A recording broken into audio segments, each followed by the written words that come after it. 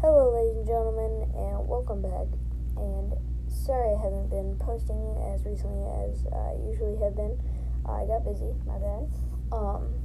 So as you can tell from the title, today we're going to be going over lightsaber colors and what they mean, pretty much. So, without further ado, let's get right into it. Alright, so starting us off, we have green.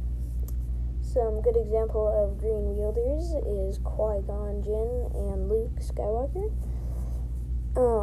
So green lightsaber wielders were usually more diplomatic and didn't resort to using their lightsaber unless they had to. And next to them we have Cyan or Kayan, however you want to pronounce it. I call it Cyan. But they usually had very deep connections with the Force and were very good Force users, and they usually like to do more mind Force things like Jedi mind tricks, things like that.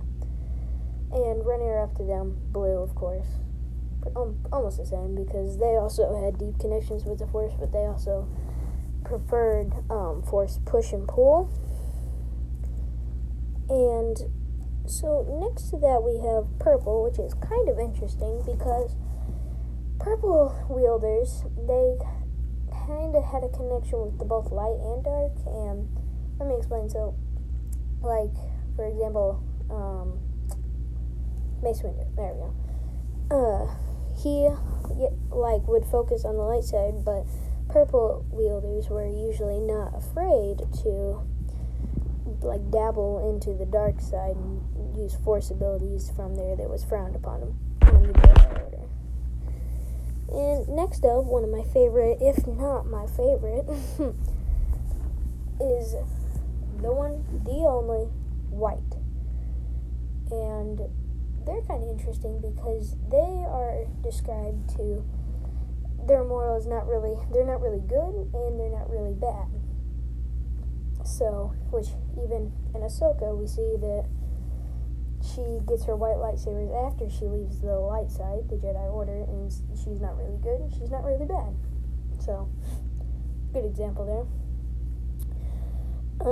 Next up is one of my top three for sure, yellow, which as you can see in Jedi Temple Guards, you see them a lot. That is definitely what they mainly used. They were usually a balance of light, or using their lightsaber and diplomatic. They would use their lightsaber when necessary, but they also would try more civil ways, put it that way. Next up, close to yellow, orange. They were usually light side wielders, but they also, all of them usually had a brush of the dark side, so it's kind of like white, but more light. And next up, one of the interesting ones is the dark saber. Oh, and by the way, stay tuned for the end because I got a little tip for you. The dark saber. Yeah. So usually anybody who wielded the dark saber was usually corrupt and never peaceful and would always be thirsty for blood and vengeance and all that stuff, which Sabine Wren, not really her, and Din Djarin / the Mandalorian, I wouldn't say he really was corrupt. Well, I'm not saying he was a good guy by no means, come on, man. Which I'll go ahead and give you guys a little bit of information about the darksaber right now. So, if you've ever watched The Mandalorian, you notice that he can't really pick up the darksaber. He can't really lift it up because it's so heavy on him. And yet you see Sabine Wren with one hand swinging around easily.